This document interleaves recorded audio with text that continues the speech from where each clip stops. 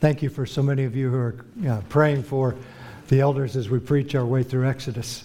There's a lot of drama, obviously, here, but there's much that we can learn from this that can apply to our lives, and it's not fictitious by any means. These are real-life events. I just want to continue to pound that in, that sometimes you will hear people speak about these miraculous plagues, these things that God has done, as if that was some moral fable that was given so that we would live right or make the right decisions. It was given to us because it's history. These events occurred, and they occurred with real men and real women, kings, slaves, people of all types, and they are recorded for us in the Scriptures. One of the commentators introduced chapter 8 this way. He said, 7 full days have passed after the Lord had struck the Nile. 7 long days. Days when blood flowed through the river, down the streams, and into the ponds. Days when the fish died and the river began to stink. Days when the Egyptians had to dig for water on the banks of the Nile. During those 7 long days, the Lord God of Israel triumphed over the river gods of Egypt. Then Moses went back to Pharaoh. Since the purposes of God's heart do not change, he was still making the same demand of freedom for his people. Then the Lord said to Moses, "Go into Pharaoh and say to him, 'Thus says the Lord, let my people go that they may serve me.'"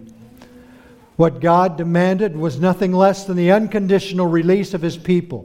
The Israelites were made for his glory. So rather than slaving away for Pharaoh, they needed to be free to serve him. The impetus for the Exodus was the greater glory of God. End quote. As we've read, supported by multiple devastating blows, God continues his single clear demand for freedom for his people to worship him. Pharaoh continues. He continues to refuse with an ever-hardening heart.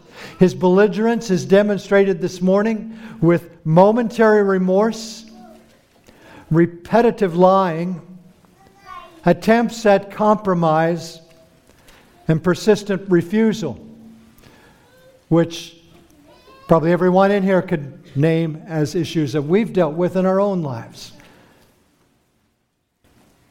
Momentary remorse, repeated lying, attempts to compromise, and persistent refusal. God's message was clear, it was consistent. He is sovereign, he knows the end from the beginning. But for Pharaoh, his type of response toward Yahweh was once defined by Albert Einstein. The definition of insanity is doing the same thing over and over and expecting different results. But Charles Spurgeon wrote, "When it pleases God by his judgments to humble men, he is never at a loss for means. He can use lions or lice, famines or flies. In the armory of God, there are weapons of every kind, from the stars in their courses down to caterpillars in their hosts." Let's pray. Oh, Father, we thank you. We thank you, Lord God, that you have spoken to us in your word precisely and clearly as you would have us to hear. Thank you, Father, that it is inerrant, that it is living, and that it is powerful. Please teach us this morning from these pages, from your word. They are perfect, they are powerful, and they are living. Change us, Father. Change us into men and women that display humility and obedience rather than stubbornness and pride. Please make your word speak to us and change our lives this morning. Amen. Verse 1 in chapter 8. And the Lord spoke to Moses, "Go to Pharaoh and say to him, 'Thus says the Lord, let my people go that they may serve me.'" We come upon this first plague, and I reckon it was intruders who left a big stink. Intruders who left a big stink. And we're talking about these frogs. This first plague has warnings of a strike, and they were delivered directly to Pharaoh, presumably in his palace. The 5th and 8th plagues will be introduced in the same way. And if you look on the back of the handout sheet there, you'll see what really is an updated chart We had one last week. This one has an added column. Some of you had asked about this. It has the added column of the Egyptian deities that were defeated by the specific plagues. So you might keep that on hand just to refer back to as we're walking our way through these plagues. Moses comes to Pharaoh with the same song. Thus says the Lord, let my people go. It's the same song, but a new verse is added this time. Verse 2, but if you refuse to let them go, behold, I will smite all your territory with frogs. So the river shall bring forth frogs abundantly, which shall go up and come into your house and into your bedroom, on your bed, into the houses of your servants, on your people, into your ovens, and into your kneading bowls. And the frogs shall come up on you, on your people, and on all your servants.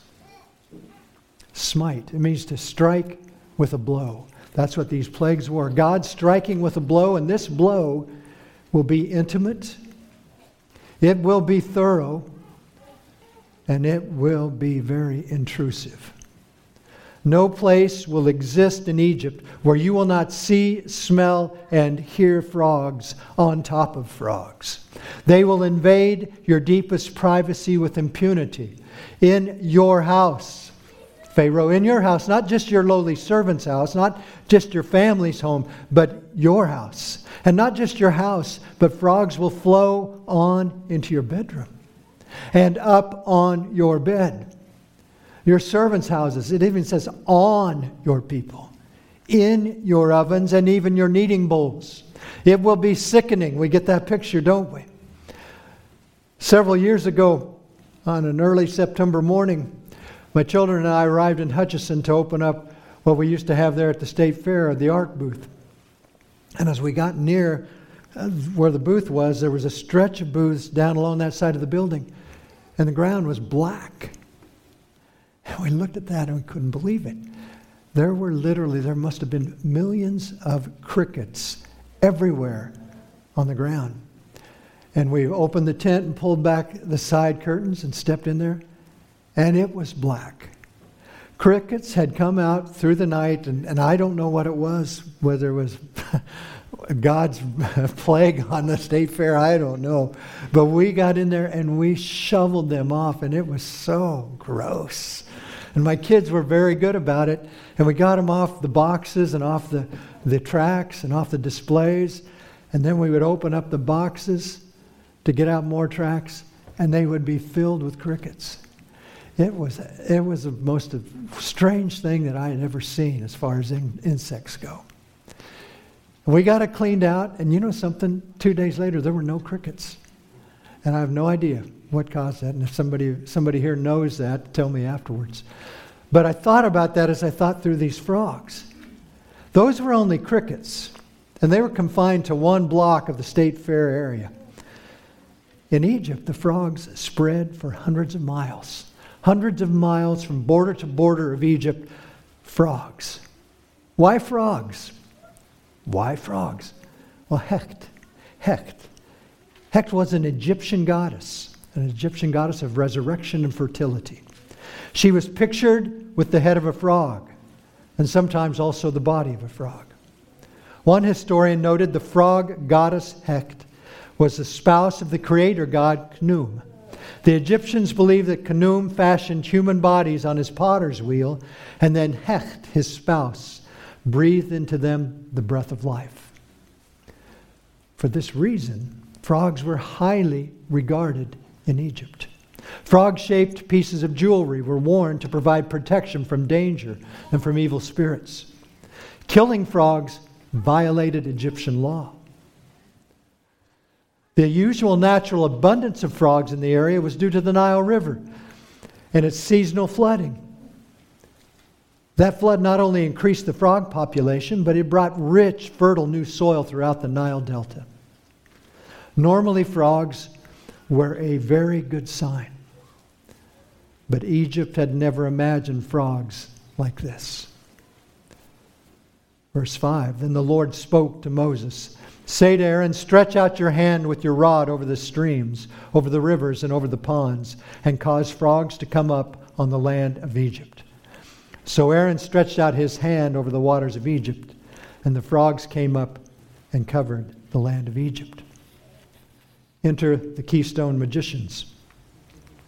And the magicians did so with their enchantments and brought up more frogs on the land of Egypt.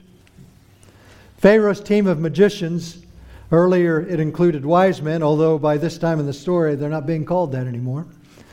Once again, the magicians are powerless to stop what Yahweh has produced.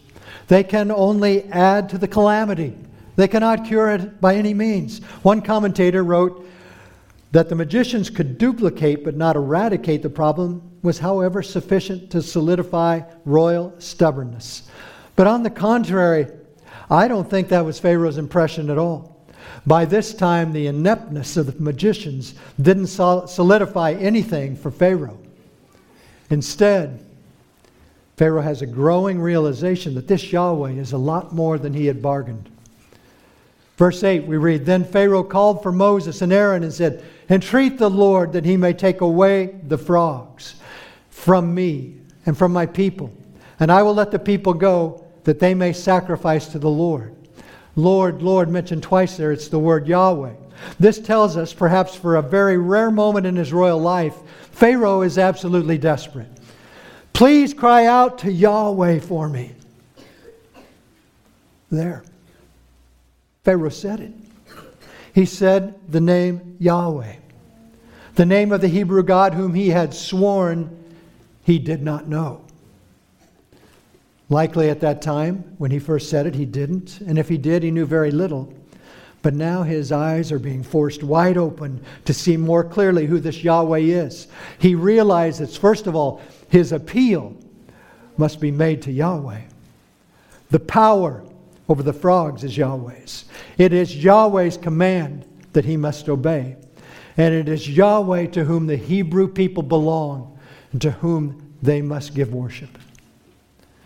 But as one fellow wrote, rather than asking God to take away his sins, Pharaoh asked God to take away the frogs. Pharaoh wanted relief from the punishment for his sin without being willing to repent of the sin itself. And Moses then said to Pharaoh, Accept the honor of saying, when I shall intercede for you, for your servants and for your people, to destroy the frogs from you and your houses, that they may remain in the river only. Accept the honor. It's a word that means to gleam or to embellish. This comes out differently in several different translations. One reads, Glory over me. When shall I entreat for thee? May the honor be yours. You tell me. In other words, Pharaoh, you pick the time, but I am the one who will speak to Yahweh. And that opportunity is then accepted by Pharaoh. In verse 10 we read, he said, Tomorrow. And he said, let it, and then Moses says back to him, Let it be according to your word, that you may know that there is no one like the Lord our God. Did you ever think about why tomorrow? Why didn't he say right now? Why endure another second of this teeming ocean of croaking frogs night and day in every nook and cranny of every city and every home throughout the land? Why wait? One writer gave this insight, and I think it explains much. Here he says, and I think that he is asking for a respite till tomorrow, before he lets the people go. For they fall into absurdity who think that he asked Moses to drive away the frogs by his prayer on the morrow, as if Pharaoh went quietly to sleep and put off the remedy of the evil. But rather it means that if he be released from this difficulty, he promises the discharge of the people, but yet suspends it till the next day for the purpose of deceit. Now let me give you the Cliff Notes version of that. Pharaoh had given his word that if the frogs go, he will release Yahweh's people. But he still does not really want to let them go, so Pharaoh manipulates the timing, hoping to get rid of the frogs and still keep his slaves. In spite of full knowledge of that, God speaks through Moses, and Moses gives his promise on behalf of Yahweh. Verse 11, And the frogs shall depart from you, from your houses, from your servants, from your people, and they shall remain in the river only. And that promise is fulfilled. Verse 12, Then Moses and Aaron went out from Pharaoh, and Moses cried out to the Lord. concerning the frogs which he had brought against Pharaoh. So the intercession was made and grace was given. So the Lord did according to Moses. And the frogs died out of the houses, out of the courtyards, and out of the fields. And everything was cool. No, what happens here? The frogs died, but they didn't disappear. And they didn't just die, they rotted and they stank.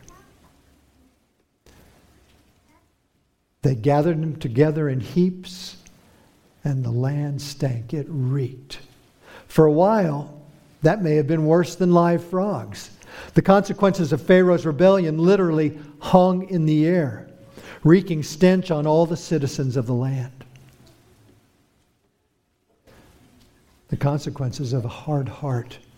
Neither Yahweh's gracious relief from the plague, nor the hardship of dead, stinking frogs throughout his land changed Pharaoh's heart. He continues with hardness. Verse 15, but when Pharaoh saw that there was relief, he hardened his heart and did not heed them as the Lord had said. And there's a phrase here that we see for the first time. There's several phrases, basically 3, maybe 4, that talk about the hardening of his heart. But in this particular one, he hardened his heart. He hardened his own heart. Now the third plague. The third plague comes sweeping in on Egypt like a stealth aircraft. There is no warning. Unwarned attacks also occur on the 6th and the 9th plagues. And in this one we have the pests who convinced the magicians. Verse 16. So the Lord said to Moses, say to Aaron, stretch out your rod and strike the dust of the land, so that it may become lice throughout all the land of Egypt. And they did so. For Aaron stretched out his hand with his rod and struck the dust of the earth, and it became lice on man and on beast. All the dust of the land became lice throughout all the land of Egypt. The lice mentioned here are likely tiny, stinging gnats, barely visible to the naked eye, according to one of the sources. You see, Yahweh had created Adam out of what? Out of dust. And again now, from the dust were brought to life these living, stinging pests. Like the frogs, they were pervasive across the nation. Notice in that verse, all the dust of the land, throughout all the land. But this time, the plague was unmatchable. The effect could not be matched by the magicians. Verse 18, now the magicians so worked with their enchantments to bring forth lice, but they could not. So there were lice on man and beast. Why did they do that? Why did they seek to make more lice? The magicians set out to respond to this plague like they had in the past. It's almost unimaginable that they were hoping they too could make more lice. Verse 17 makes it clear that the land was already full of these stinging creatures everywhere. But this time the magicians could not even do that. Yahweh would not allow so much as a single lice to appear from their black magic. The magicians evidently were as stunned as anyone else. Their failure to recreate what Aaron's rod had effortlessly produced throughout the land dumbfounded them.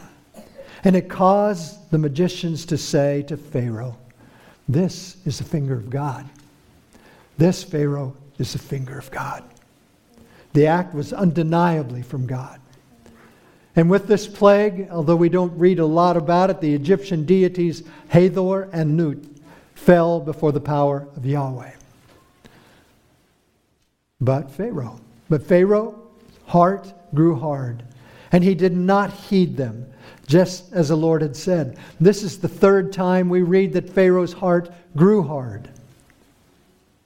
And then we come to essentially round 4, the third plague.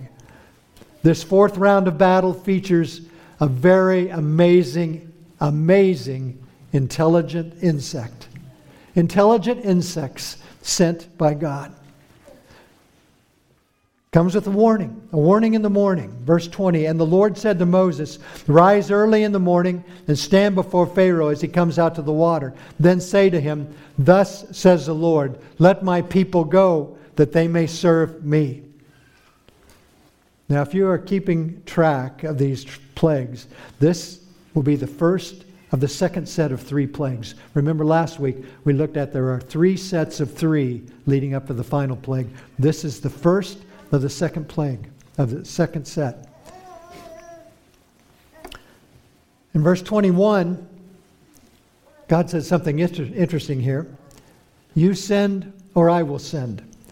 Verse 21, or else if you will not let my people go, behold, I will send swarms of flies on you and your servants, on your people and into your houses. The houses of the Egyptians shall be full of swarms of flies, and also the ground on which they stand. There is a play on words that Yahweh makes in this command and the warning, so that it is not really seen in the translation. The Hebrew word translated let go in verse 21 where it says let my people go, and the word translated send, as in send swarms, are the same word. It's as if the Lord warns, if you will not send out my people, I will send in swarms. If you will not send, I will send. Now, some of your translations also show the word, quote, of flies in italics. Does anybody have that in italics in theirs? Okay. This tells you that these words are not in the original Hebrew text. They were added carefully to give sense to the sentence. The ancient Greek translation of the Hebrew Old Testament, which is called the Septuagint translate the word swarms as dog fly. According to a Department of Agriculture site, dog flies breed in decaying vegetation with or without manure mixed in. Quite a neighborhood. They are usually found associated with cattle production or horse stables. Both male and female adults prefer to take blood from large animals. But if their normal hosts are not available, they will feed on nectar for a time and then on anything that is warm and has blood. Other sources suggest that the swarms were the ichneumon fly or wasp. It is a blood-sucking insect that lays its eggs on living creatures. The eggs then hatch, and as they grow, the larva feasts on its hosts. Neither possibility is very appealing, is it?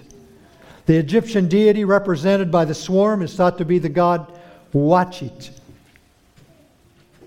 Flies like either of these, flies like this are not only physically painful and repulsive, but they can even be downright scary.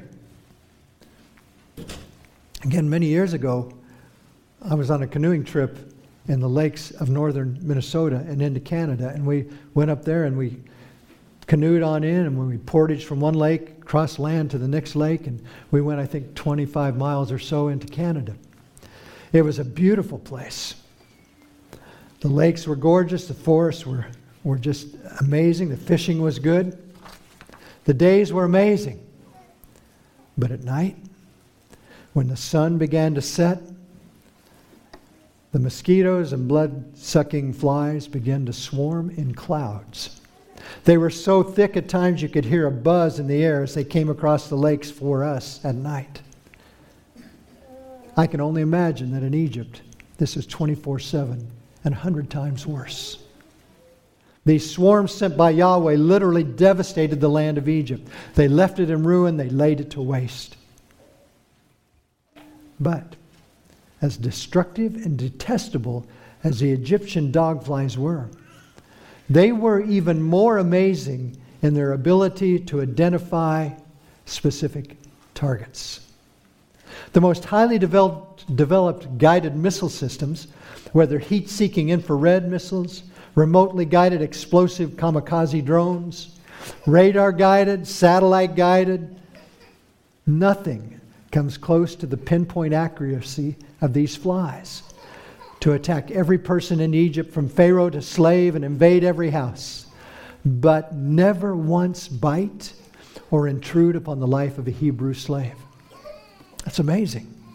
For Yahweh said in verse 22, And in that day I will set apart the land of Goshen in which my people dwell, that no swarms of flies shall be there, in order that you may know that I am the Lord in the midst of the land.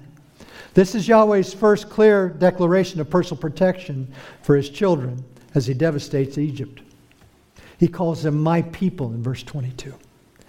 And Yahweh will again declare this with several future plagues. I will make a difference. I will make a distinction, he says, between my people and your people. Tomorrow this sign shall be. Well, it's easy to overlook the fact that the Lord said, tomorrow this sign shall be. This is actually a wonderful gift of grace. It actually gives Pharaoh ample time to consider what has happened and to repent. This train wreck of destruction could have been halted instantaneously by Yahweh. But Pharaoh is not about to repent or submit. So the warning is fulfilled. And the Lord did so. Thick swarms of flies came into the house of Pharaoh, into his servants' houses, and into all the land of Egypt. The land was corrupted because of the swarms of flies. Then Pharaoh called for Moses and Aaron and said, "Go, sacrifice to your God in the land." But this is a concession with compromise. Look carefully. What do you see is missing in Pharaoh's offer? Go, sacrifice to your God in the land. Perhaps some of us would have reasoned, that's good. It's as close as we're going to get with this stubborn fellow. Nevertheless, Moses responds to Pharaoh's compromise with his original demand. And Moses says, it's not right to do so, for we would be sacrificing the abomination of the Egyptians to Yahweh. If we sacrifice the abomination of the Egyptians before their eyes, then will they not stone us? Whether it was because Israel would be sacrificing animals such as bulls and goats, which the Egyptians felt to be sacred, or because sheep and shepherds were detestable to the Egyptians, it's not really made clear. But Moses points out what many scholars believe Pharaoh knew when he asked, that if they follow Pharaoh's compromise, the people of Egypt may rise up and attack the Hebrews. Regardless of why, Moses' position remains unchanged, and he begins with the phrase that was left out. We will go 3 days' journey into the wilderness and sacrifice to the Lord our God as he will command us, not in the land. 3 days' journey. And in an effort to save face and appear to still have some power and control, Pharaoh follows up, well, I will let you go, that you may sacrifice to the Lord your God in the wilderness. Only you shall not go very far. Intercede for me. You look at this plea of Pharaoh's. It's a combination that is grossly convoluted. Here he sits. Here sits Pharaoh, covered with blood-sucking flies, knowing they come from the power and will of Yahweh. Yet he begins his desperate pleading by audaciously giving the impression that he is in control. I will let you go. Only you shall not go very far. Now intercede for me. Pharaoh cannot stop these flies, and he cannot even personally ask Yahweh. He desperately needs Moses to speak on his behalf, and he knows this. But Moses gives a promise of relief. In verse 29, indeed, I am going out from you, and I will entreat the Lord that the swarms of flies may depart tomorrow from Pharaoh, from his servants, and from his people. But let Pharaoh not deal deceitfully anymore in not letting the people go to sacrifice to the Lord. In this moment, Moses, who had abandoned his people 40 years earlier, had worked as a hired man for his father-in-law, taking care of his sheep, who in many ways was a failure, who has been instilled with the Spirit of God now and will obey at any cost. We see this happening. That moment Moses courageously confronts the most powerful human leader on the planet. Pharaoh has lied before, and he will lie again. But Moses assures him that this does not go unnoticed. Before we look at Pharaoh with disgust, I thought about this. Lying. Lying is a sin that besets men without exception.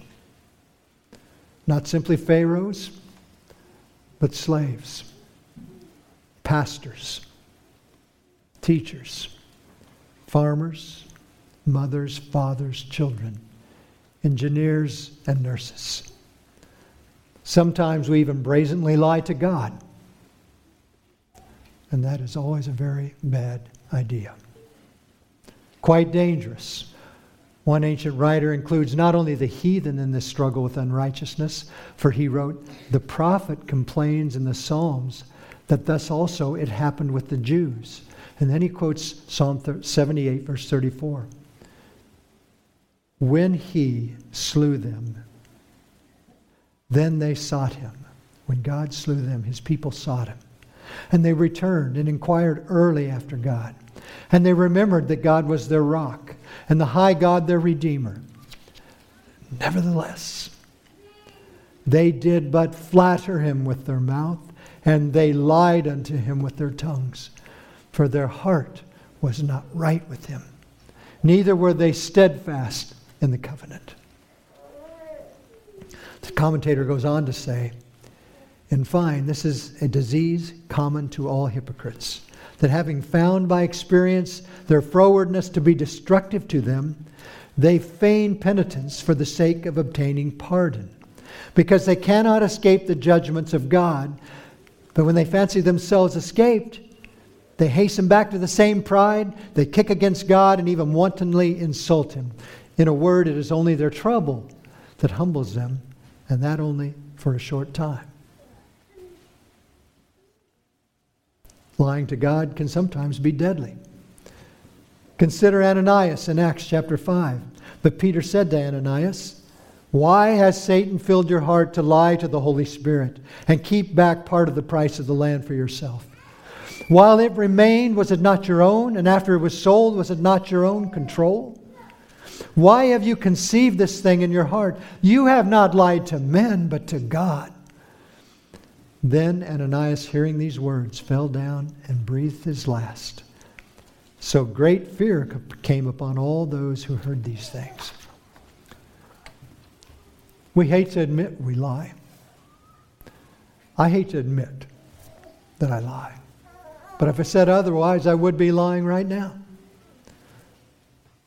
May we demonstrate humility to confess when we do. And may the love of Christ empower us to repent and resist. Yahweh's grace is demonstrated in the last 3 verses as he responds to this lying, stubborn, rebellious king. Verse 30, Moses' intercession. So Moses went out from Pharaoh and entreated the Lord. And Yahweh's relief in verse 31. And the Lord did according to the word of Moses, and he removed the swarm of flies from Pharaoh, from his servants and from his people. Not one remained. And then finally we close with Pharaoh's repeat offense. But Pharaoh hardened his heart at this time also. Neither would he let the people go. We look back at this chapter as we opened, supported with 4 irresistible blows. Yahweh continued his one clear command to Pharaoh. Freedom for and worship by his people. Again, Pharaoh responded with temporary remorse, lying, compromise, and outright rebellion. Where does that put us? Well, I hope this is applicable. Our sovereign God, he may graciously, repeatedly, and increasingly place us in circumstances that bring us disappointment, dissatisfaction, frustration, pain, sleeplessness, and tears. There's a lot in that. Let me say it again. Our sovereign God may graciously, repeatedly, and increasingly place us in circumstances that bring us disappointment, dissatisfaction, frustration, pain, sleeplessness, and tears. These may or may not be a result of sin, but they are not without God's purpose. If they result from some ongoing sin, don't drift into the fog. Don't drift into the fog of Pharaoh with temporary remorse and regret, followed by lies and compromise, and ultimately rebellion. It will harden your heart. Instead, repent and obey. This is not easy for us to hear, and it's not comfortable for me to tell you, because I know these biblical admonitions are for me. But God said it. I'm simply a messenger this morning. In Hebrews chapter 3, beware, brethren, lest there be in any of you an evil heart of unbelief in departing from the living God. But exhort one another daily while it is called today, lest any of you be hardened through the deceitfulness of sin. For we have become partakers of Christ if we hold the beginning of our confidence steadfast to the end. At times, plagues and trials come, even though we have humbled ourselves and we have repented of sin. If you believe in Christ Jesus as your Lord and Savior, you must recognize that trials and difficulties of life are God ordained. He brings them. Paul wrote in a statement to the Corinthians something that is quite the opposite of the light testimony of Pharaoh. While Pharaoh remained unmoved and even hardened by the plagues that God graciously sent, here is what Paul said about the long list of trials God set before him. 2 Corinthians 12. But he said to me, my grace is sufficient for you, for my power is made perfect in weakness. Therefore, I will boast all the more gladly of my weaknesses, so that Christ's power may rest on me. For the sake of Christ, then, I am content with weaknesses, insults, hardships, persecutions, and calamities. For when I am weak, then I am strong. I'm afraid I'm ready to bow out after I am content with weaknesses. But I don't want to be. And I know many of you don't want to be. We want the power of Christ in our life. When I am weak, then I am strong. In the face of plagues and afflictions, Pharaoh hardened his heart against God. But Paul looked to the giver of those trials and trusted that Christ was enough. 2 Corinthians chapter 3, he wrote, and we have such trust through Christ toward God. Not that we are sufficient of ourselves to think anything of ourselves as being from ourselves, but our sufficiency is from God. Yahweh loves His children. If you will turn away from your own independence and sin and trust in Jesus Christ as Lord and Savior, you will know He loves you. Perhaps you realize, some of you, perhaps you realize it is time to drop the excuses and the compromised living and give your life as a living sacrifice to God. Whoever calls on the name of the Lord shall be saved. The following prayer was given about 3,000 years ago. It was given by a king much different than the king of Egypt. This king loved Yahweh. His name was Solomon. He knew that the people of God would sometimes stray away into sin, and they would need the Savior to bring them back. So whether you are following Christ or you are returning to Christ, this prayer is as honest and humble as if it were written this morning. 1 Kings chapter 8. When your people Israel are defeated before an enemy because they have sinned against you, And when they turn back to you and confess your name and pray and make supplication to you in this temple, then hear in heaven and forgive the sin of your people Israel and bring them back to the land which you gave to their fathers. When the heavens are shut up and there is no rain because they have sinned against you, when they pray towards this place and confess your name and turn from their sin because you afflict them, then hear in heaven and forgive the sin of your servants, your people Israel, that you may teach them the good way in which they should walk, and send rain on your land which you have given to your people as an inheritance. When there is famine in the land, pestilence or blight or mildew, locusts or grasshoppers, when their enemy besieges them in the land of their cities, whatever plague or whatever sickness there is, whatever prayer, whatever supplication is made by anyone or by all your people Israel, when each one knows the plague of his own heart and spreads out his hands toward this temple, then hear in heaven your dwelling place and forgive and act. And give to everyone according to all his ways, whose heart you know.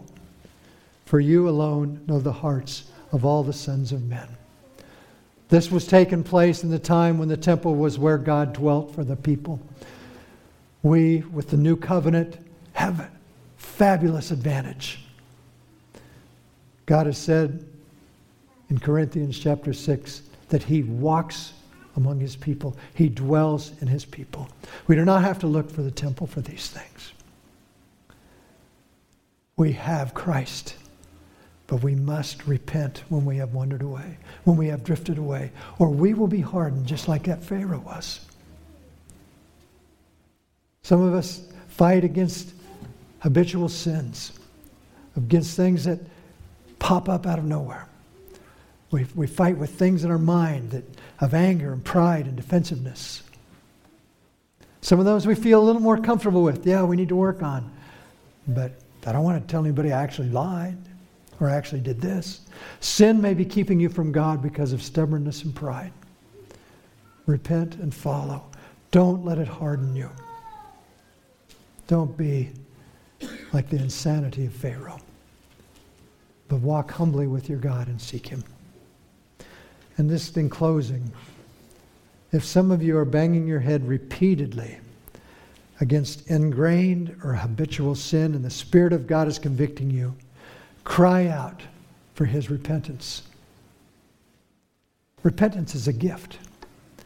In Acts chapter 11, we read, when they heard these things, they fell silent, and they glorified God, saying, then to the Gentiles also God has granted repentance that leads to life. May God grant repentance to those who are far from Him. May He grant repentance to those of us who know Him and have drifted away. May we continually seek to know and walk with Him. Let's pray. Heavenly Father, we thank You for Your word. You have spoken of this Pharaoh throughout Your scriptures. It's interesting as how he becomes the image of stubbornness and rebellion. And yet also he is in the palm of Your hand. Lord, please lead us, forgive us, cleanse us, bring us near to You, Lord. Where we have sinned, convict us. May we fall on our faces and look to You for hope. May we trust in Your promises. May we remember what You have done. And Father, as I'm praying, I think about one of the songs that Daniel led us in this morning, that You had become a curse for us.